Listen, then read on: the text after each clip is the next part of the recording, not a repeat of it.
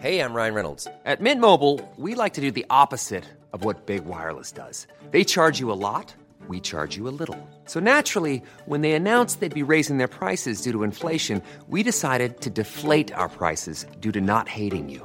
That's right. We're cutting the price of Mint Unlimited from $30 a month to just $15 a month. Give it a try at mintmobile.com/switch. $45 up front for 3 months plus taxes and fees. Promo rate for new customers for limited time. Unlimited more than 40 gigabytes per month. Slows full terms at mintmobile.com. Roundabout Season 2, presented by Nissan, is live now, and we're back to share more stories from the road and the memories made along the way. We're talking rest stops, if we're stopping to get gas. You will be timed. Misguided plans. I grew up in the city, so I have a healthy fear of real extreme darkness. A lot of laughs. Y'all weird, but you were different. And so much more. Listen and subscribe wherever you get your podcasts. Which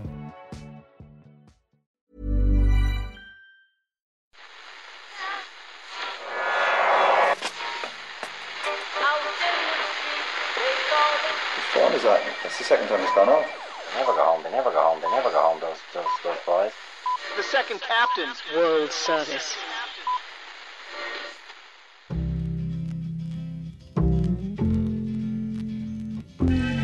And I said, I want to win the league, but I want to win it better. You can understand that, can't you? Yes. Good lad. So he's almost like having a second captain in the team. Second captain, first captain, whatever. Ken. Some messages into this show just shock you to your core. Yeah. And sometimes you can wave off the stuff that comes from scum around the country, as you know and as Pat Kenny knows. Yobs. But other times you just have to say, wow, this message has quite literally changed my life. Really? Coolan Walsh writes, and yes. Coolan. Okay. Cullann. I've gone with Coolan. Cullen, I would say, but... Cullann. You'd say Cullen. Cullann. Yeah. I'm going to say Cullen, but, you do you. Is there a father on the U? There's not. I mean, maybe that is Cullen then. In any case, Cullen Walsh writes, hi lads. Murph often quotes the undoubtedly hilarious rugby league commentary from your audio bed, I can't spake, etc., by saying best club in the world. You've heard me do it multiple times. Yeah. Castleford. Yeah. Just a quick note that it's he's the best prop in the world. Pedant's corner entry ends. Cheers. Cullen Coolan in London. Let's run the tape.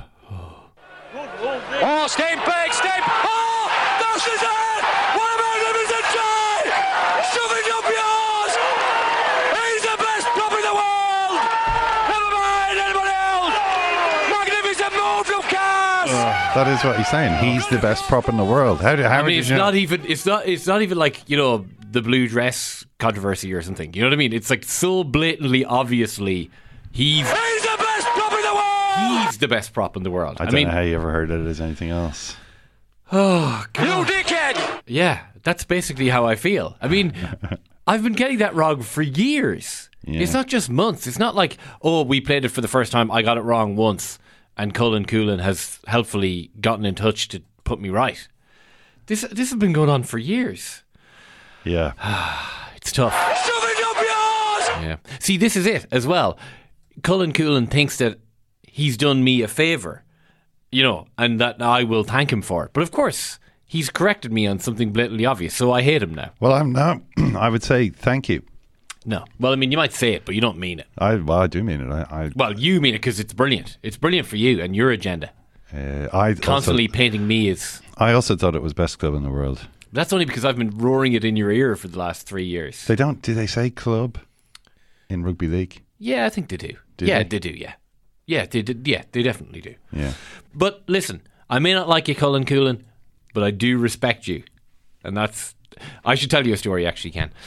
Some friends of mine used to live with a guy called Dangerous Brian. Right? Dangerous. The danger only became clear after he'd had a few drinks and he got a little... He just went a little crazy, But, so Dangerous Brian, played scrum half for like a pub rugby team. And we went to see him play rugby. A pub rugby team? Yeah, just like very low level. I've never heard of that. Yeah, it actually was out of a pub. funnily enough, in Drumcondra. Right. And we went to see him play a game. He was playing scrum half. And scrum halves are supposed to be lippy, you know what I mean? They're supposed to be talking to their team throughout the game or whatever. I have never seen a display like this. He was shouting at people, roaring at them, abusing all of his teammates. He's American, isn't he? And at the end of the game, we were like, my God, your teammates, they must hate you, you know? Yeah. You bully them, you abuse them. Yeah. And he said to us, they may not like me, but they will respect me. It's like, wow, that's really, really something. So anyway, Simon forwarded me on Cullen Coolan's email on Friday evening. And obviously, when you receive news like this, you have to sit with it. You know, you have to just allow it to percolate a little. But by the time Saturday afternoon came and the first of 15 GAA Championship games had begun, I had recovered my composure sufficiently, and that is what we will be talking about on today and indeed tomorrow's show. We have Paul Flynn and Michael Murphy coming up today on all 10 of the football games across the 4 provincial championships this weekend. Listen to Jamie Wall analysing the weekend's hurling. The greatest sport that was ever played by any man. Then you'll have to join the World Service for $5 a month plus VAT, depending on where you are in the world. We think it's really, really great value. Why don't you sit with that, contemplate the pros and cons, and come to the answer that you feel is right for you? On top of all the GA and full coverage of a huge set of midweek Premier League fixtures, you'll also be able to hear a brilliant chat that you had, Ken, last week with Sinead O'Shea, director of the exceptional Pray for Our Sinners, currently in cinemas around the country. The film tells the stories of people in Sinead's hometown of Navan throughout the 70s and 80s who became targets for the Catholic system of social discipline but decided to resist. Some of the archive stuff she found and plays in the movie is really exceptional. Here's a clip of Gay Byrne taking a look at the following day's papers at the end of the Late Late Show, just as an illustration of the often callous and unthinking way that stories of mother and baby homes, single mothers and children born outside of marriage were treated back then. Girl dies giving birth in a field, my goodness me, and that happened in County Longford apparently. Welsh squelched to victory. What could you do with a prisoners? £443 a day. Nothing terribly exciting there. The movie is great. The chat we had with Sinead was great. So if you join the World Service, you'll have full access to every show we've ever done. The show we're doing right now, though, is on the weekend's Gaelic football, so let's get to that. Small details are big surfaces. Tight corners are odd shapes. Flat, rounded, textured, or tall. Whatever your next project, there's a spray paint pattern that's just right. Because Rust-Oleum's new Custom Spray 5-in-1 gives you control with 5 different spray patterns. So you can tackle nooks, crannies, edges, and curves without worrying about drips, runs, uneven coverage, or anything else. Custom Spray 5-in-1. Only from Rust-Oleum. One size fits all seemed like a good idea for clothes. Nice dress. It's a t-shirt. Until you tried it on. Same goes for your healthcare. That's why United Healthcare offers a variety of flexible, budget-friendly coverage for medical, vision, dental, and more. So whether you're between jobs, coming off a parent's plan, or even missed open enrollment, you can find the plan that fits you best. Find out more about United Healthcare coverage at uh1.com. That's uh1.com.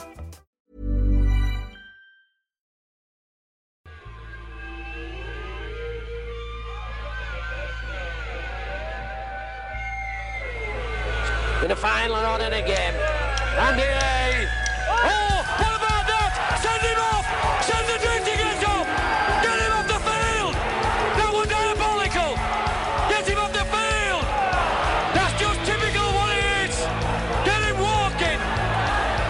They don't like it! Walking, Campbell, if you've got it in bottle! If you've got it in bottle, Campbell, he should walk! That was absolute diabolical! That should be sent off! He's going to be a yellow card. I can't speak. Oh, what about that? Send him off. Send the dirty guys off. You bottleless get, Campbell. I can't speak. Now here we are. All this confusion. Nothing's the same to me that we were. Now here we are. All this confusion. Nothing's the same to me. I can't tell you the way I feel because the way I feel is all so new to you. I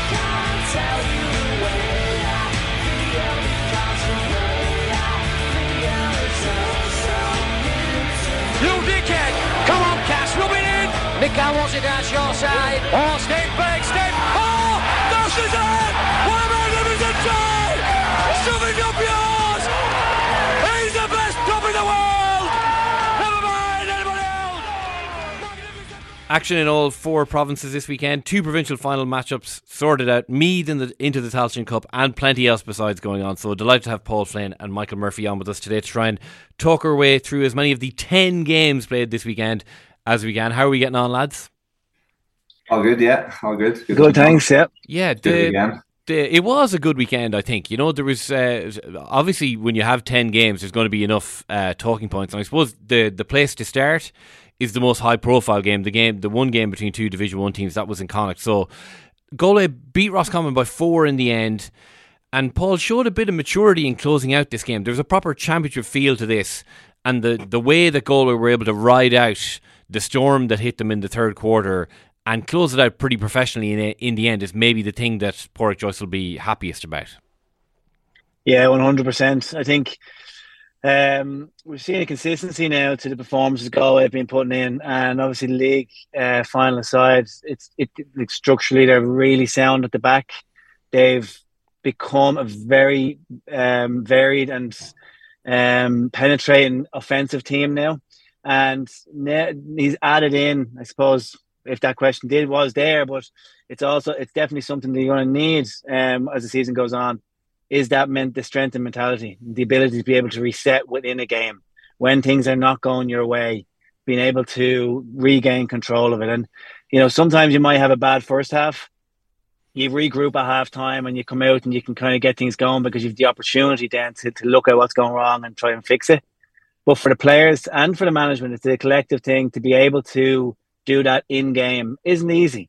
Like you felt the atmosphere in the Hyde yesterday, full capacity crowd, all of them primarily shouting for the Rossies, and they're able to then just regain composure through possession, nothing fancy, regain composure through a marked score from Tierney, and a follow-up score from Tierney actually, you know, after Murtagh's, and just to get them back into the game, you know. So I think that's the big learning for them. I think that's the real positive. In the first half, they were great. Like Roscommon were well set up, but they were finding holes with patient build-up, but penetrating runs. Comer was fantastic, excellent. Dylan McHugh coming from deep. They've got a really decent midfield now with Devine Lamar and McDade coming back. So, like in the balance of things, they're in a really, really solid place, and a team that will have all the ingredients essentially now. And that was one that was, you know, that mentality to be able to press reset was fantastic yesterday.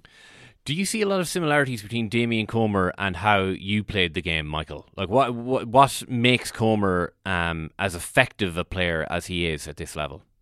Yeah, I suppose he's the ball sticks with him, you know, with whatever way. I think that's been used quite a lot over the weekend with certain players about ball sticking, you know, inside. He shows hard, he can win ball high, he can win ball low, and then in general he's just aggressive with his first 4 steps. Then we see that with Con O'Callaghan a lot too, don't we? That once he gets the ball, his first movement is towards goal, not towards point, towards goal, and things open up then, whether that's handy or easier scores of points. You know, he scored 3 in that first half. They were very much carbon copy coming in off that left side and just hitting it over that right foot. So he was extremely good in that way. You know, we'd be probably waiting for him also too to have a consistent run of games. There seems to be every time that he seems to get up and running, and you're like, wow, this man's really going to take over things here. He seems to probably break down, and body seems to break down in that regard. But listen, what Galway have in their attack in their front 6 is, you know, 6 fairly different types of forwards. Small, nippy, you know, pace and skill, hard working, and some of them big and rangy. And then you suppose you have Comer then inside as a really strong focal point. So it was a really patient performance from him yesterday. You know, he doesn't shirk on the defensive responsibilities at any stage too. But, you know, Galway overall, just, you know, I love Pádraig Joyce. There's something about him. his honesty and his interviews is really, really strong. And I think the way that they're playing at the moment now from 2 to 15, in fairness, Paul, you picked them out from day one as a team to watch with All Ireland. I'll give you kudos there in that one. But they're playing like a Pádraig Joyce type player. You know, Pádraig Joyce, yes, was an unbelievable score getter, but he was smart, he was intelligent, he was a brilliant decision maker on the ball. And he was a competitive so-and-so too. And I think we're seeing a lot of them traits on Galway. After, which must be said, you know, Pádraig Joyce came on day one wanting to play full-out attacking, expansive football. He's definitely adjusted, and I think we're seeing huge benefits of it here now. You want to try playing club football against him, Michael. Totally different level altogether when it comes to competitiveness, ruthlessness. I've spoken about it on the show before, just an insane competitor. But you referenced Comer's patience there. And is that a thing maybe that you didn't quite have to play the role that Damien Comer plays for Galway now? In that, say, Comer probably went 15 minutes maybe without even touching the ball in the third quarter yesterday. But he kind of just says, okay, I'm just going to have to play my role here, a deeper role, go deep for kickouts maybe, but then get back up the field. And maybe you've said in the past before that maybe patience was a thing you didn't have on the field. Yeah, I think you've hit it. Yeah, it's just probably something that I definitely struggle with. It's one of the traits that I admire in forwards and top class inside forwards. I would have played with one in Colin McFadden. Though all those times and more or less my whole career with Donegal, and as well as all them many attributes that they have in terms of technical abilities, that's how would you maybe say that more cognitive ability of being patient was something that I really admired in them, something that I probably did struggle with myself, you know, and again, Comer, you know, exuded that yesterday. That doesn't mean to say that he shirks any responsibilities around the field and stays lazy and stays up top, maybe like your typical maybe junior B footballer would do, but he definitely showed that yesterday, and he just gives that focal point, and probably too for him. He trusts everybody around. He knows that, you know, a Tierney and a Heaney are going to be there doing that work from in the half forward line. Shane Walsh is probably going to drop deep a lot of the time and do that work, and he'll be that creative influence for him too. So the parts of the jigsaw are always all there for Galway to make Comer feel comfortable at home and be there. And let's face it, he's going to take up one of their key man markers. Conor Daly had to move on to him yesterday. It probably wouldn't have been a move that maybe Roscommon would on a normal place do, but you have to move your pieces around probably to pick up Comer on the edge of the square, which maybe leaves freedom for other players around that Galway attack.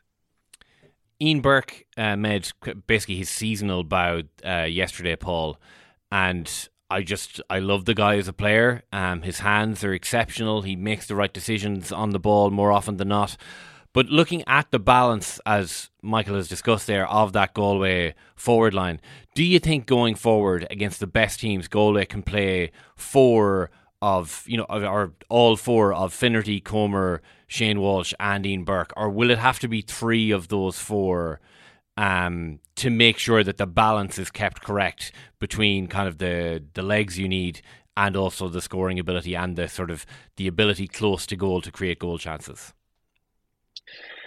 The beauty of what they have now is options. That's what you really want as a manager, is to be able to identify who we're playing against, what's the defensive structure, and what are we going to be able to exploit, and who do we need to do, who do we need in that role to do that. And what Burke does, probably it's one of those, I think you either have this or you don't. It's very hard to coach. It's his elusiveness, it's his awareness, and it's just, you don't coach elusiveness and awareness, like that well in the GAA. And he has it. And to be able, but it's all well and good having that against a system like Roscommon yesterday, where there's plenty of bodies around. Everybody around needs to understand that he's got that ability and the good hands, because he made some runs yesterday. He didn't even get separation from his man, right? But he was just a yard ahead, and he got a hand pass into the D area, which was quite congested, and that was what ended up opening them up, and that means that you've got alignment and cohesiveness between your whole forward unit, and that's what they need to have. And whether it's there's a game where Finnerty is more suited, where we just want to exploit space on the wing and get him cutting in and creating scores or getting scores on the loop. You have options now, and that's the beauty of it. And look, Shane Walsh yesterday had a indifferent role for him. Like, he wasn't the main man, and he was fine in that role. He was comfortable with it. He wasn't forcing things, and that shows to me a maturity just in the overall system, that they realise that there's going to be days when Comer is going to be the one who's going to step up. There's going to be days when this is going to suit Burke to come in and find the holes. And equally, there's going to be days when Finnerty is just going to have to come in and kick 3 points. So, like, we had that with Dublin for years, that you just had to bow to the fact that the system supersedes any one individual. And that's what good teams are able to do. And you're not always afforded that opportunity. You don't always have the resources, but Galway currently do. Burke's definitely unconventional, isn't he? As a corner forward, you look at him, you see him wearing number 13. You think, yeah, small, nippy forward is going to torment you and score, 2-3. He's a playmaking small corner forward. If that makes any sense. What he actually is, in a weird way, is a ball winner. In that, like, you kind of expect him to be feeding off someone, but actually people feed off Ian Burke, even though he's like, 5'8" or whatever, and probably 11 stone dripping wet. But like, he is. Yeah, but he has a bionic left hand. Yeah. Can we talk about the fact that he may not kick spinners from 45 yards out? He may not turn a lad and leave him for dust, but by God, you turned him on his left hand. From anywhere inside the 45, he can pull it over the bar. What was that all about? Anthony Malloy had a first pass, the 92 All-Ireland. I think it went from 45 to 45. Ian Burke matched it yesterday down the height, 100%. Yeah, bizarre. I didn't know what was happening. I was like, is this a hand pass score from outside at the angle, around 21 yards out? All his momentum was going the other way, so we had to generate all the power. Anyway, that absolutely sums him up. Like, I mean, you get that ball to, I would go 99 out of 100 players. They're taking their man on to go for goal. They're flipping it over with the left. They're solo dummying, coming back in on the right foot. Like, the last option there was a fusted score, like, and that's what offers that bit of difference. And when you're playing against a blanket defence, you're playing against teams that are, systematic, and they're pattern focused. He offers you that spark of something potentially different, Yeah. But like, I just will say, like, I'm sorry, Murph, but like the if you, in case we move off Galway, like, it has to be noted in relation to their kickouts, they have not nailed this. And like, the funny thing is, with the system the way it is now, you haven't got loads of time, like, to be able to spend on this.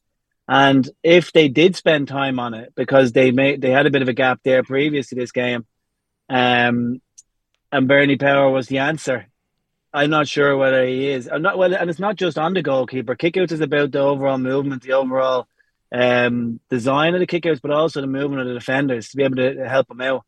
And I just didn't see it yesterday. Like, their own return was shocking. 60%, but the long was 55. Didn't win any of Rossi's kickouts. So they just need to focus in on that, because it is an important part of the game. It's not everything, and sometimes you might think it is, but it's important, and you can't be dominated on your own kickout. Yeah, no, I definitely agree on that one. They've shown yesterday, I think the stat was shown in the Sunday game last night, once they got their hands on the ball, they inevitably got a shot away. You know what I mean? And that was a crazy stat. I think it was something like, it was a 29, 30 attacks, and they got a shot away in all but one of their attacks. It seemed to show on it, and so it highlights that importance of getting their hand on their own kick out. Because when they do, inevitably they're showing with the class that they have, that they will get a shot away at the other side, and with the class of those forwards, that shot will equal a score, a lot of the time. Roscommon, surely, Paul, kicking themselves that they started so slowly in the first half, and it was kind of set up for them. Like the TV coverage goes to the Hyde, and you're like, they are absolutely bulling for this game. Like, the whole thing is just set up for Roscommon to, whatever about maybe falling short on the football side of things, that they will give this absolutely everything. And then the first 35 minutes are just so flat from them. And, we saw in the third quarter how raucous it could get, and they don't need much to get raucous and to get loud. But for whatever reason, their team just was very, very flat in that first half. Yeah, and the one thing I'm glad of is that they did have that purple patch, although it means very little in the grand scheme of things because they lost the game. But it just shows that they still are a very, very good team. All right. And but putting that aside, for me, this was all psychological. This was a classic case of emotions getting the better of of the group, right? Emotionally hijacked is a term we used to use with Dublin, where you're not playing in the present. You're thinking about maybe what could happen if you win, and then you get yourself into that space. You're using the emotional side of your brain, and you're not doing what you're planned to do. You're not sticking to the game plan. You're not, as an individual, in the present play. You're 2 or 3 plays ahead. And I know this is a small thing, but it's huge. It signaled to me when Comer got the goal, you call it opportunistic if you want, but he anticipated the ball hitting off the post. Conor Daly was running out to take up his position nearly. That's where his head was at. And they weren't in the present. And so you can overanalyze if you want, but for me, this was down to their emotional readiness for that game. So I think when they learn that, or if they learn that from this, they still have, a decent season ahead of them. I think for Roscommon, they need to get through the group stages, and they need to get into, I don't even think a quarterfinals enough for them to say that they've stepped up. Like, they have to now have their sights on trying to reach a semi-final, and it's a big challenge for them. But if they did that, it could be deemed still a decent season. It'll be Sligo in the Connacht final. They dealt pretty ruthlessly with New York in the other semi-final in Connacht. Michael, you were about 10 yards away from the Donegal warm-up, working for BBC Television on Sunday. And, it wasn't quite Jim McGuinness getting interviewed on TG Carr with Kevin Cassidy standing 2 yards away from him in 2012, that hilarious setup that we all remember. But it was, I'm sure, a fairly weird experience for you in Newry. Yeah, certainly was. Coming into the first game of an Ulster Championship, I think since I started doing that bit of work, the thing that I find that the trickiest, the most difficult is actually, and it sounds awfully petty or spoilt probably saying it, is the parking up outside the venue and walking in. Normally for 15, 16 years you've been used to the bus to be nearly separated from the crowds and the reality, but coming in with them now, listen, it's nice in some way, but it's just a difficult experience in terms of just getting used to that maybe side of things, and knowing that your friends and your mates, your former teammates, really up until the last year are about to go into battle in an Ulster Championship game that you love being part of. But listen, the warm up thing was, Jesus, I couldn't believe it, just right there, a couple of yards away. But yeah, listen, it's moved on. Yesterday you got wee pangs. Yeah, it would be lovely to be out there, but I knew myself them pangs would probably come. But the part that really forced me to the retirement still was evident yesterday, insofar as I knew the energy and the preparation and the drive that was needed to get ready for that. Probably, what are we in now? End of April, probably 7 months ago, the end of October, the beginning of November. That's when preparation started for that game yesterday with Down, and that's where I wasn't in the right place to do so. The thing moves on, and Donegal moved on yesterday, albeit didn't move on in the way we would have all liked to here within the county, but it moves on and pushes on, Yeah, it's a strange game to try and even look back on, because for all that Donegal were probably second best throughout the game, the 2 frees towards the end, if both of those go over, it was Thompson first and then Patton, wasn't it? That has Donegal level, and it's for, as I say, for all that Down were the better team, and for all that Donegal did look, disorganised and, not at kind of championship pitch at all, really, they could still have got out of there. They could easily have brought it to extra time and maybe have squeaked it in extra time.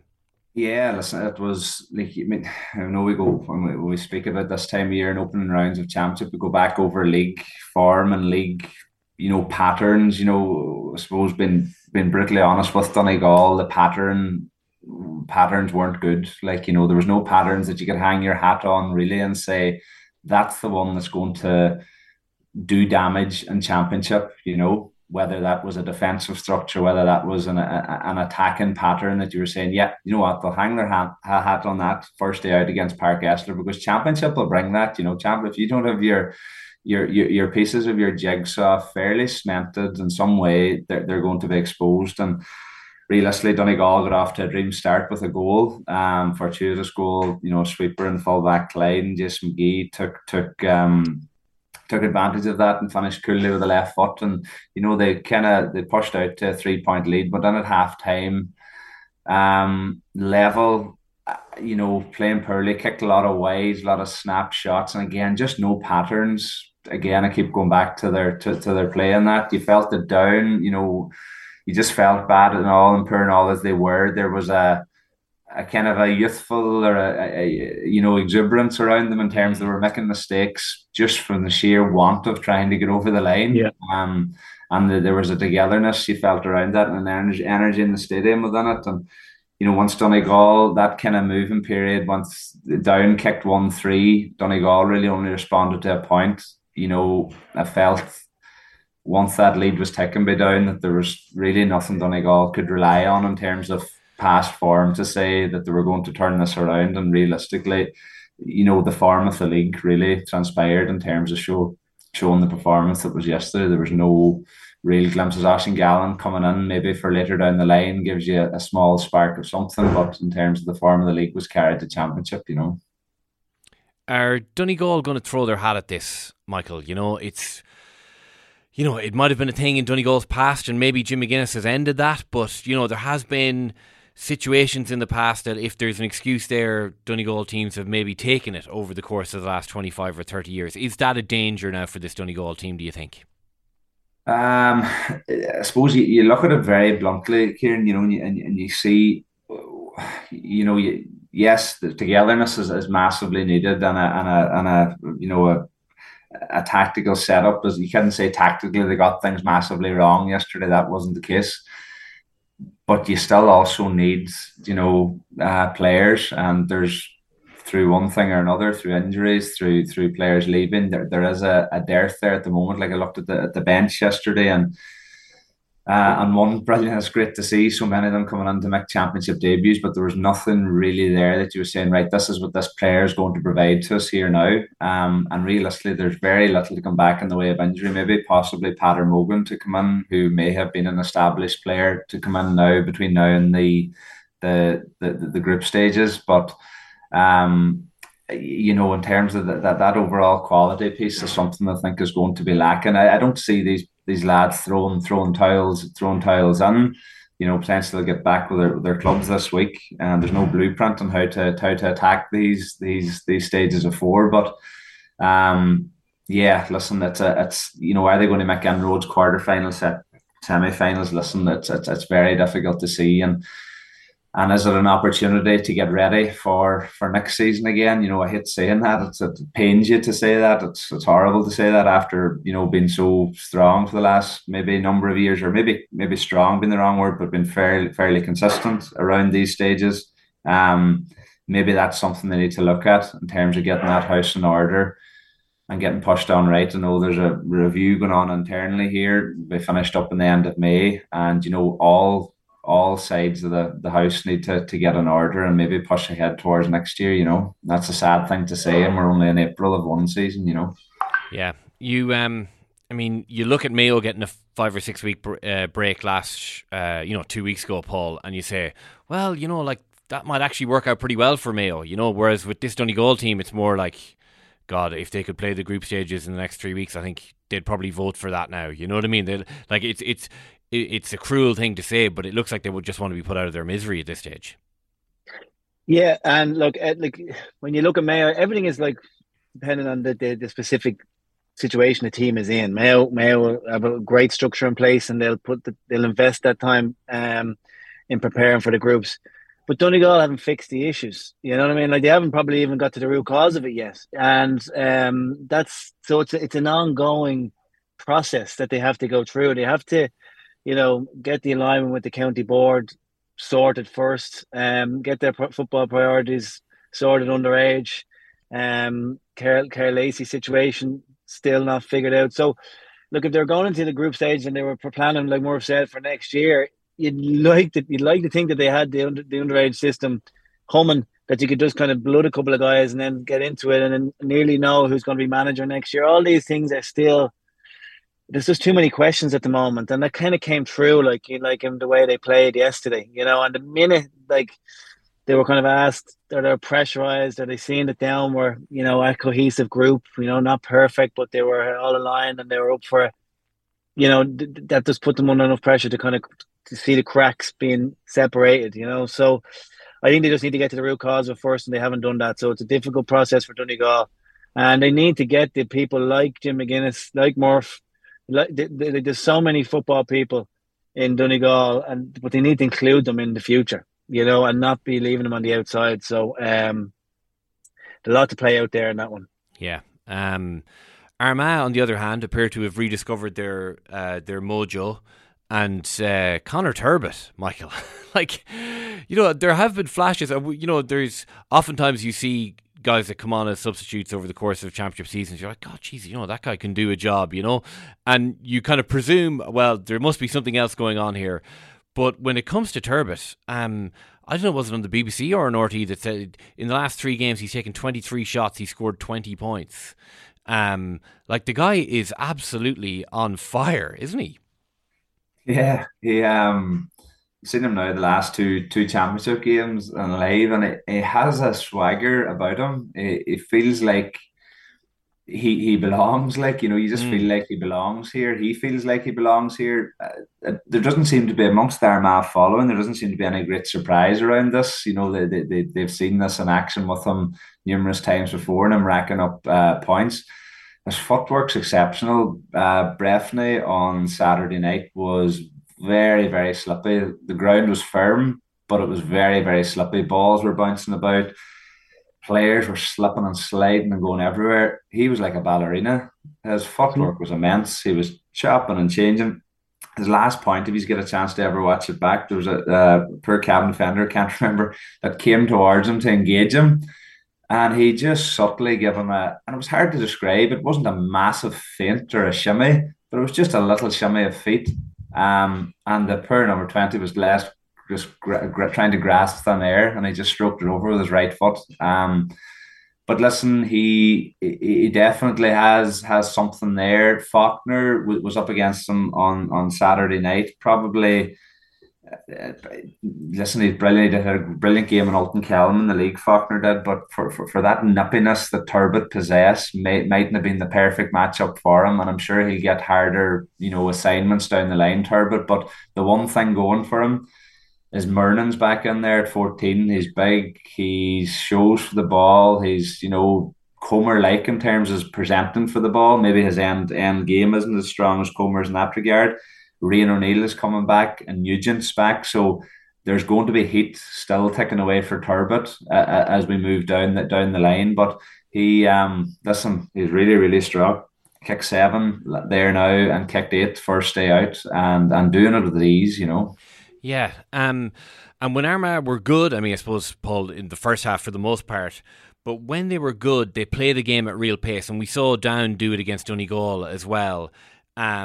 That kind of, just like how important it is that when you're moving the ball in transitions, that if you're not going to kick it, that you're at least eating up the ground with proper pace. And I think that when Armagh move the ball correctly, they're actually about the best team to watch, I would say, in the country. There's they really do fling it around, and they play it at breakneck speed at times. Just how important is it that when teams win turnovers, that they actually that they attack, but really attack. They don't mess around. It's not like I'll 80% go. It's 100% everyone get forward. Yeah, no, it's the ball speed or the transition, whatever you want to call it. It has to be quick. And it was so quick last year with Armagh. And that was I was watching Armagh and I was it's like that they've evolved the game again. They've kind of started to take the best bits of okay, they can play a controlled attack or they can have their defensive structure in place, but now their transition speed or the ball speed being so quick, and a variety of kicking to the link or kicking to the full forward line and running with intent is there.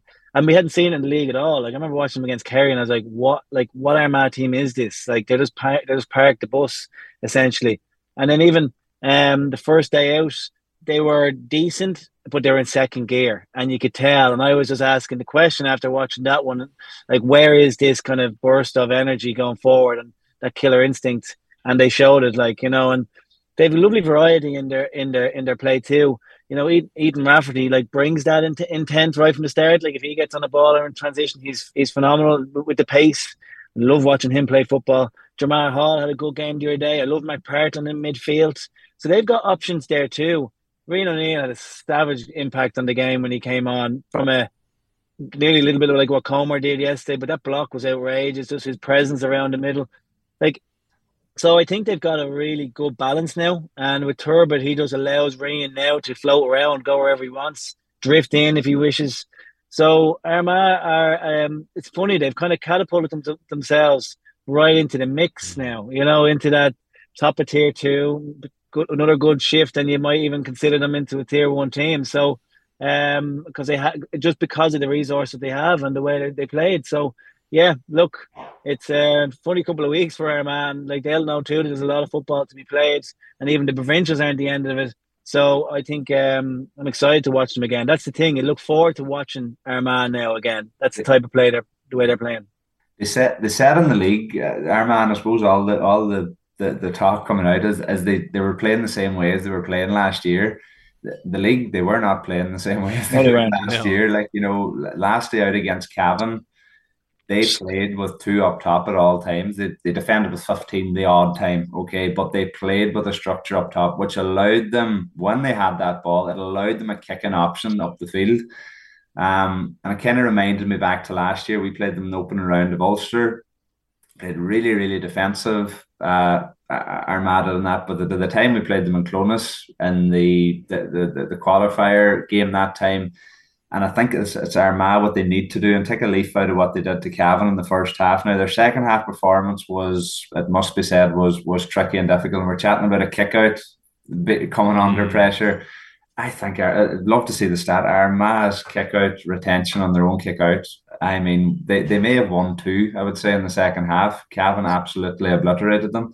And it's something they're going to have to look at. But Armagh need to go and take the game to every opposition. I don't know if they have the capacity to defend a team out, and I don't know if they have the capacity to win a game based on slowly moving the ball around the circumference and trying to figure out how to score. They need to go from the start and say, listen, we're going to go and win this game on the front foot. We're going to kick it, we're going to play it, and we're going to go at 100 mile an hour. And I think with that, when they play with that shackles off type of approach, they're a danger. Yeah, the Munster Championship, David Clifford held scoreless from play, but I think he did actually have 2 players inside his jersey, to be fair. So it was about the only thing of merit that came from really unbelievably facile victory. Keelan Sexton was brilliant for Clare as they beat Limerick. And then the Leinster Championship, Paul, I mean, I'm trying to think of like what's kind of the big headline here. And really, it's Meath. And it's just been a complete shambles of a year for Meath. And I can imagine we have a lot of subscribers in Meath, a lot of listeners in Meath. The anger that they feel, I'm sure, this morning must just be volcanic at how 2023 has gone. Yeah, and like if you think back to the first league Sunday, against Cork, they were portrayed as a new Meath, a team playing a new way. Colin O'Rourke was doing every interview he could to promote how good a performance it was while trying to pretend he was playing it down. It's just been like they've had no structure through the last league games, right? Defensively, we've said that, right? Shane Walsh has been missing. He's obviously he had a really decent game that day, the first day out. You haven't seen much from since then. But regardless of whether they have a good structure or not, it's just like the manner of their first half performance yesterday. It shows that they're not aligned as a group. Like they're not playing for one another. Because if they were, just on paper, that would have been a much tighter game. Like, and you'd think, but even if they weren't set up as best they could, that they could be, it would be a tighter game, regardless of whether they're ahead or not. But to be obliterated 1-4 to no score, 1-8 to 2 points at half time. okay, they recovered it a little bit, but in any game where you've got a lead like that, it's and an awfully probably just took the foot off the gas, went into, okay, let's protect rather than go at it. So there's a lot of question marks there for Colin O'Rourke. You can't be out of the game and just come back into it and think you can just adopt old principles of play, right? The game has evolved, and I'm like, and he like the smartest thing he can do is to surround himself with people who understand the concepts of what way new teams are setting up. He absolutely has the authority to set it up differently and bring a bit of innovation himself, but you have to do that through the lens of what you're playing against, the opposition, and being aware of it. And it just doesn't seem like he is in touch with that. And look, going into the Tailteann Cup is an absolute calamity. Sometimes you say, okay, no, it could be decent for a team's development or whatever. Not for Meath. Like, they've got a huge county. They're absolutely mad about their football. They're like, their club scene is so competitive. They need to get this right, because you can go on a slippery slope with these things. Like, it's hard to sometimes undo a wave of defeats or unsuccessful period. And they need to figure this out, because Leinster needs a competitive Meath as well. Yeah, and I mean, there might be some people who say, how did Meath end up in the Tailteann Cup? And it's just like, well, that's where they are. That's the level of where they are, and you can't argue with it. Like, they had two chances. They had a chance through the championship, a chance through the league, and they blew both of them. They played terribly in both competitions. So there's not a lot. There's no argument you can construct to say that the system has screwed them in some way. They've just been really, really bad. Yeah, no, they've been. No, sorry, I'll just come on the one. I suppose that there's similar. Probably we could make similarities between themselves and Kildare, maybe on it, in terms of the years that they've had. But it seems like Kildare have just done enough to get their house in order. They rallied at the end of the league, and they've managed to overcome the first games in Leinster, but. Listen, I'm with Flynn on that. I mean, when you come in to a role, I think it's important to know. It's important to kind of structurally keep things tight. You would think year one, introduce something that that you can rely on when the shit hits the fan, essentially. But as it does in games, and essentially that sometimes is your defending. And it's okay to say that we're going to play front foot football and try and outscore the opposition, but that is a difficult place to start from. And I think, with me, that's about structurally getting something right that they can hang their hat on and say that we can play in this way. And, take Leafs out of some of the other teams that have been successful over the weekend. Louth, Clare, Derry have done it not too long ago, Down. Just structurally setting themselves up right, and they can all move in one way, because I'm sure a lot of them players would love to be playing under, are loving playing under Colin O'Rourke and wanting to play under him. But just structurally, in terms of setup, you need to be able to hang yourself in championship games and tough games in Division 2. You need to be able to hang your hat and say that we're able to keep a team to the score, And I think more of what you said there in relation to the credibility he held, I think he would have held a lot of credibility when he walked into the dressing room. But it's like anything in life, you slowly lose that if you only can buy in so much. And players are like, there's so much access to information now. Like, these guys are listening to podcasts, or they're looking at how other teams are set up, and they soon realize that this is not what top teams are doing right now. And we need to, we're open for new things, but we need to be broadly in line with what the top teams are doing. Yeah, you were very impressed, finally, Paul, and briefly, but you were very impressed by Louth yesterday as well. And you look at what Mickey Hart has done with a county far lower than Meath, over the course of the last 30 or 40 years of championship football.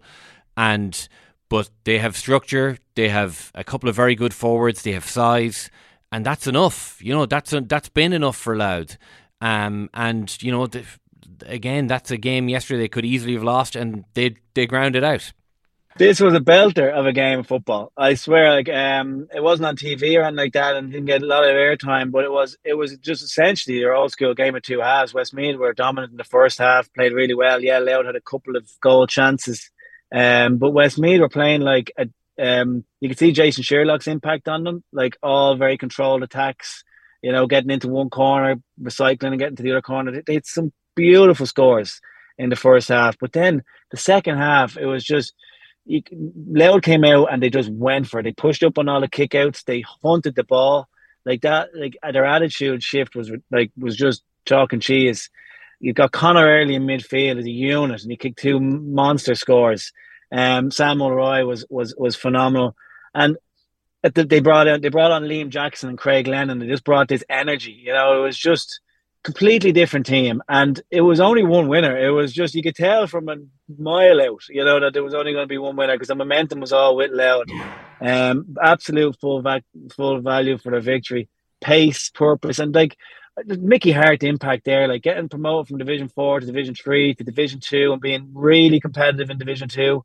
And then now this is probably the big step for them. And if they win next week against Offaly, it'll be just, it'll be not the icing on the cake, but it'll be just another step in their development, which has been phenomenal. I can't credit Mickey Hart enough for the job he's done there. Yeah, you get kind of, this is what I so admire about, and I hate labelling these counties, but for a county that's come, as Paul said, from Division 4 to Division 2, and the now championship wins within Leinster against maybe somebody, and I'm sure Louth would probably say that they themselves would have been comfortable maybe sitting on as favourites for that game against Westmeath, but maybe on paper, Westmeath that little bit maybe more down the road, but they don't use any excuses. They don't look at, can we, change the rules of the game? Can we, change structures all the time? They take the thing into their own hands. They get their house in order. We've said this on numerous occasions here today. They get somebody in who's a strong vision about how to play football, and Mickey Hart, and they drive towards it with a group of players over the course of a number of years. And there's success and rewards there to be got. I keep reiterated Derry and how they've come in that pathway from 4 to 2. No excuses. Get your own house in order. Louth have done it, and Down seem to be on the track of doing it here too. So I think there's learnings there from other counties. Maybe including my own to basically take that kind of principle in order and go and drive towards it. Great stuff, lads. The Dubs put 4:30 on, but unfortunately we ran out of time, Paul. We can't go through we can't go through all 42 of Dublin's points at the weekend. We'll be talking about Dublin plenty over the course of the summer by the looks of things. I was mad to chat about their 27th point there. Yeah, exactly. That was a particular classic. Yeah, exactly. Michael Murphy, Paul Flynn, thanks a million. Thanks, lads. It was like something you would expect to see in a porno movie. You go down to Temple Bar, you see them coming out of pubs, vomiting, having sex on the side of the street. Like something you would expect to see in a porno movie. Is that the normal we want in this country? We're supposed to be civilised. As far as I can see, this country is getting more barbaric. Well, I imagine it was like something you would expect to see in a porno movie. What would you see in a porno movie, Mary? They say I'm greedy, but I still want more. Cause my eyes want to journey some more. Really though. Check it out.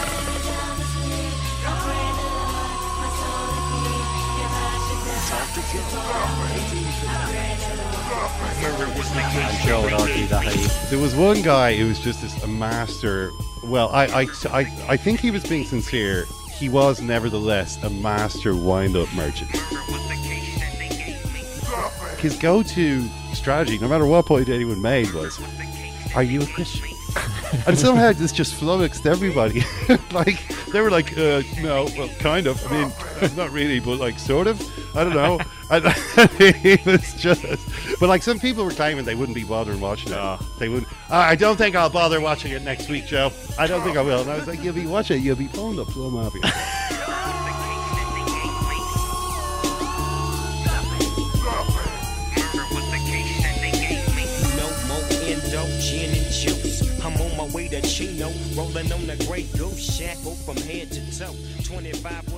We already have a football show out in the world, as the more eagle-eared amongst you may already know, but we did not have time to talk about some issues outstanding from the weekend. So now, with a roundup of European football, we turn to our continental European football correspondent, also conveniently called Ken Early. Cristiano es un leyenda de Real Madrid. Ken, it appears from talking to you in the office this morning that you watched, even for you, utterly deranged amount of football this weekend. I did. I actually just watched this. Oh my God, so much. Starting on Friday night. Yes, with Arsenal Southampton. And continuing through Fulham, Leeds, Liverpool against who were they playing against? Southampton, Nottingham Forest. Yep. Did I say? I think I might have said they were playing Southampton in the earlier podcast. Ken, you know, I mean, it's fine. It was Don't worry Forest. about it. Yeah. Then Borussia Dortmund against Eintracht Frankfurt. Have to say, I enjoyed Wow. the whoever was doing the commentary on BT. Yeah, Paul Dempsey. Paul Dempsey does a lot of Bundesliga. I don't think this BT. was Paul Dempsey because you can't. You'd never mistake Paul Dempsey for anyone else. No, it wasn't Paul Dempsey because I don't believe that Paul Dempsey has the mastery of German pronunciation, right? Which this commentator, who I'm sorry that I didn't realize I would look him up, but I've never heard anyone. Was it George Hamilton level? No, was it as good as George Hamilton's? No, it was better than George Hamilton, but it was kind of more uncanny in a way. You take that back. No, it was because there was a little bit of that, but it was just the relish with which he pronounced. Well, George bloody loves it as well. To be fair. But it was also so seamlessly mixed in with his usual English accent, the football patter. That then every time he'd say something like Eintracht, and it was just this guy's really enjoying it. But there was obviously so many opportunities to do that with the sort of names of each player and different things to do with German football. Being a German football game, yeah. It was magic. It really was. It was magic. What's the highlight of your weekend? Honestly, I was enjoying it. Wow. I had that game on. I think I was making some food at the time. Yeah, I was pottering around. Just there he goes. Yes, because I feel. I mean, obviously, what he's doing is correct. Yeah, right. He's pronouncing these words in the correct way, but it always sounds a little strange. I feel like George having to explain himself during World Cup '98. Did he have to explain? Yeah. But do you ever remember? I don't know how I remember, to be honest. Why am I looking at you like you? I can't believe you don't remember this bit of commentary from a game 25 years ago. But George, I think it was was the Netherlands against Argentina? Was that game? It played in Marseille the day of the Bergkamp. Well, I'm pretty sure this was the game. The George literally was like, I actually got the plane down with some Dutch fans, and they were explaining to me why my pronunciation of Jupp Stum is in fact correct. Jupp Stum. I was just like, George, don't you ever change. What an unbelievable flex this is. It's like one of the best World Cup games ever played, and George also finds time to be like, I'm correct. And all of you staring at home going, well, it's STAM, it's Stam, it's Yap Stam. No, it's Yup Stum. Yeah, I mean, the classic one that's always caused problems for me, is the name of the Russian president. Yeah. Putin. Yeah. But you, because you feel it's... Putin. Yeah. But I just kind of feel as though to be saying a sentence and then to say the name of Putin. Yeah. In the Russian accent is in ways. Putin is just such a, but the BT sport commentator, some of us have transcended this kind of self-consciousness and just say it the way it's meant to be said. Yeah. Is it really, at the end of the day, is it that complicated? Yeah. Putin. But watched a bit of City. I mean, that was kind of coterminous with some of the other stuff that was going on. But of course, kind of, I had a feeling about which way that was going to go. And City have got 16 penalties this season. How many do you think Arsenal have got? I'm talking all competitions here. 10. 4. Oh. 4. Only 4 for Arsenal. Interesting. If you look at Arsenal, they don't really have many sort of dribbly guys who might get a penalty. They don't have it. Arsenal got 4. Liverpool got 4. Chelsea 5. Manchester United 5. Tottenham 7. Manchester City 16. Interesting. It's good, isn't it? Yeah, that is. It's. I love those numbers. They're strong numbers. I don't think they would have needed the one they got against Sheffield United. And then what happened? Okay, the next day, then there was more. Obviously, there was a Newcastle, Tottenham, which we've already talked about. I mean, that really left its mark. I mean, up until now, Eintracht Frankfurt aside, within the realm of decent behaviour. But you didn't stop there, did you? You watched Napoli and Juventus. Eintracht. Well, so it was a big weekend in the Bundesliga. I knew the Bundesliga. I knew the Bayern. The reason I watched Dortmund Eintracht was that Dortmund was that Bayern had lost already to Mainz. They lost 3-1. Okay. Sadio Mane scored a goal. Bayern München. Managed not to be offside. As they're all, Mane is always offside. I was like, no, he's not the most offside player in the league, but he is in the top 5. And he has been injured for quite a while. This time he managed to score a goal from all of 2 yards. So you're telling me Dortmund are now top of the Bundesliga? They're top, yeah. They went top. I mean, this is after losing 4-0 just a couple of weeks ago.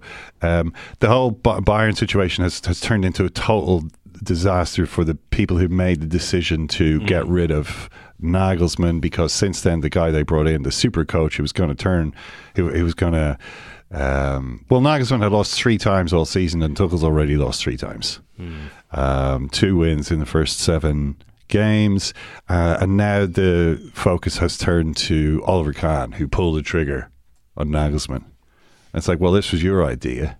It's been a complete wreck. It looks as though we may now lose the league, and for the first time they're going for their 11th in a row. I mean, it's time somebody. It really is time someone else won the league.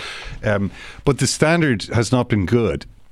I should have said Mainz scored 3 goals in the first was about 64th minute, and then by 80 minutes it was 3-1. And Bayern were just gone. So there's 5 games left, and Dortmund are a point ahead. Yeah, but look how many points they've got. Whoever wins the title this season is going to have the lowest number of points since, I believe, 2011, which was the first season Jurgen Klopp won the title with Dortmund. And I think if either Bayern or Dortmund drops any more points in the remaining games, then it will be the lowest points total for more than 20 years. So it's been a kind of the top teams in Germany have lost a lot of consistency. I'm not sure why. I'm telling you this as though it was something you might be interested in. Sometimes I was thinking about. Look, I was going around my house by myself all weekend. I know. My wife is away. See, this is what happens. She was away, and I mean, what can I do? I couldn't. There was nothing. You scratched around for something fun to do, and all that came into your head was the Bundesliga. I suppose there's another game on. I suppose I should see what's happening in that. Yeah, this is what was happening to me. Oh, Ken, I'm sorry. Oh, it was a bit, yeah. And she, what the worst thing was, she went on Saturday morning. She didn't even go on Friday. You didn't even have Friday night to. But listen, we go again. When's she back? Friday morning. Friday morning. Friday morning. So, but what you're going to thank me for leading you down that rhetorical garden path. Usually, I wouldn't be sitting down on Sunday evening, having finished whatever work I was, and then to stick on Serie A. What's going on in Serie A? It's usually literally this exact meme where the woman is lying beside the man, and she's thinking, what's he thinking about? And he's thinking, goal difference. So that's literally what you were doing. Well, I did. It was Juventus against Napoli. So I stuck it on for the last half hour. It was 0-0, and it was a pretty interesting game because obviously Juventus just got their points back, so they're competing here for the Champions League and so on. But Napoli, who have effectively already won the league, I think can win the league in their next game. They're 17 points ahead with 7 games left. So if they win the next one. If they win the next game, and Lazio are the team. If they win the next one, there's 21 points to play for. So Napoli or Lazio could still technically. I don't know. Maybe they're playing Lazio in the next game. Either way, they're 17 points ahead with 7 games left. They have won the league. But Juventus have got Roma just behind them. They're currently 3 points behind with a game in hand. So the points are important to them in terms of getting fourth spot. They may get another points deduction, before this is all finished. But for now, but also really important to them, I think, was the feeling of not losing to Napoli. And And Napoli have come here, we've heard all season, we've been listening all season how great Napoli are. Well, we saw them lose to Milan, when it was really, when the chips were down in the Champions League, they lost, they bottled it against Milan, and now they come to Juventus and they can't beat us, and they won the league, but it was a bit of a down season, a few points deductions here and there, and Napoli won, but it's not a real, So to win was really important for Napoli, because this is kind of crowning the triumph in a way. It's like we went there and we beat them as well. You don't have this feeling of, well, we've won the league, but we kind of didn't do it in the big games. And what eventually happened was, it looked like it was going to be 0-0. It was in extra. It was in injury time. And then there was this amazing piece of play. Zielinski and Victor Osimhen just did. They kind of managed to sort of like a tornado through the right side of the Juventus defence, just swapping the ball with each other. No one had any idea what was happening. So the Juventus players they look like Tottenham players. Osimhen gets in, it's a good save, but before Juventus really can right themselves, the ball goes over the other side, then across, and Raspadori is there at the far post of all he did. So 1-0. It was an amazing moment. For Napoli, just a huge celebration. And obviously I was looking at a video, I think it's Dan Crady Palmieri reposted some video of one of the Napoli players, I guess, videoing at the back of the bus. It was Zambo Anguissa, I think. Anguissa, as they go through a tunnel, and there's just this like Mad Max horde of Vespas. Like just the entire tunnel is just full of this swarm of little motorbikes following them through the tunnel and so pretty amazing. So, it was great. But since we posted our other pod today, I can see. We finished that talking about Harry Kane and his position. I see that since then, Matt Law at the Telegraph is saying Manchester United launch initial moves to begin Harry Kane transfer bid. Manchester United have started to make attempts to find out what it will take to sign Harry Kane, with the expectation increasing the striker will not sign a new Tottenham Hotspur contract this summer. Telegraph Sport understands United plan to bid for Kane, and the due diligence over what his price tag might be and how to handle negotiations with Tottenham chairman Daniel Levy has already begun. Which is, interesting in the sense that, it seems quite preliminary, due diligence. What would it take to sign? How could we speak to Daniel Levy? Does anyone have his number? Just a lot of people in smart suits standing in front of a whiteboard with a cane and a circle, and then just like little spokes coming out of it. Okay, no such thing as a bad idea, everyone. Let's have a discussion about this. I don't know. I feel as though this wouldn't be great. Well, when I see Victor Osimhen do something like he did at the end of that game, I think that's the guy you should go for. If you've got a lot of money to spend on a centre forward, spend it on one who's not already 30 years old. Which Kane, he isn't until the summer, but he will be then. So it's a case of, do you really want to do that? Would it not be better to? Would Harry Kane not have been a great player to sign in 2016 rather than 2023? Yeah, that's what I feel about it. But according to Matt Law at the Daily Telegraph, they still think this would be. And Daniel Levy, he says, is going to look for at least 100 million, which for a player in the last year of his contract. Have you not done enough to me, Levy? Have you not? Really? Could you not just give me a break at some stage? We'll see how that goes. That's it for this show. The presenter's chair, which I have respectfully left empty today, will be filled, and I mean filled, by Owen on tomorrow's show. In the meantime, thanks a million for listening, and remember that the Second Captain's podcast is part of the, Simon? Acast! Creator Network. The Acast Creator Network.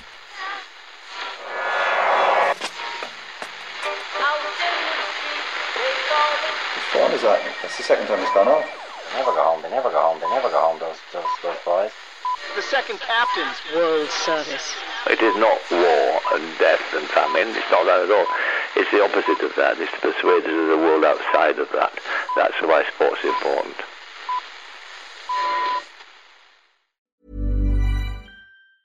Roundabout Season 2, presented by Nissan, is live now, and we're back to share more stories from the road and the memories made along the way. We're talking rest stops. If we're stopping to get gas, you will be timed. Misguided plans. I grew up in the city, so I have a healthy fear of real extreme darkness. A lot of laughs. Y'all weird, but you were different. And so much more. Listen and subscribe wherever you get your podcasts. Acast powers the world's best podcasts. Here's a show that we recommend. The Real Housewives is a guilty pleasure for most, but if you're looking to not feel guilty about that pleasure, tune in to Everything Iconic with me, Danny Pellegrino, where I break down all the messy moments and behind-the-scenes antics of Bravo's popular franchise. And on Everything Iconic, I also interview celebrity guests like Kelly Ripa, Keke Palmer, Drew Barrymore, Cameron Diaz, and more about their guilty pleasures, their past work, and so much more. So if you're pop culture obsessed and find yourself watching way too much reality TV like me, tune in to Everything Iconic with Danny Pellegrino, wherever you listen to podcasts. Acast helps creators launch, grow, and monetize their podcasts everywhere. Acast.com.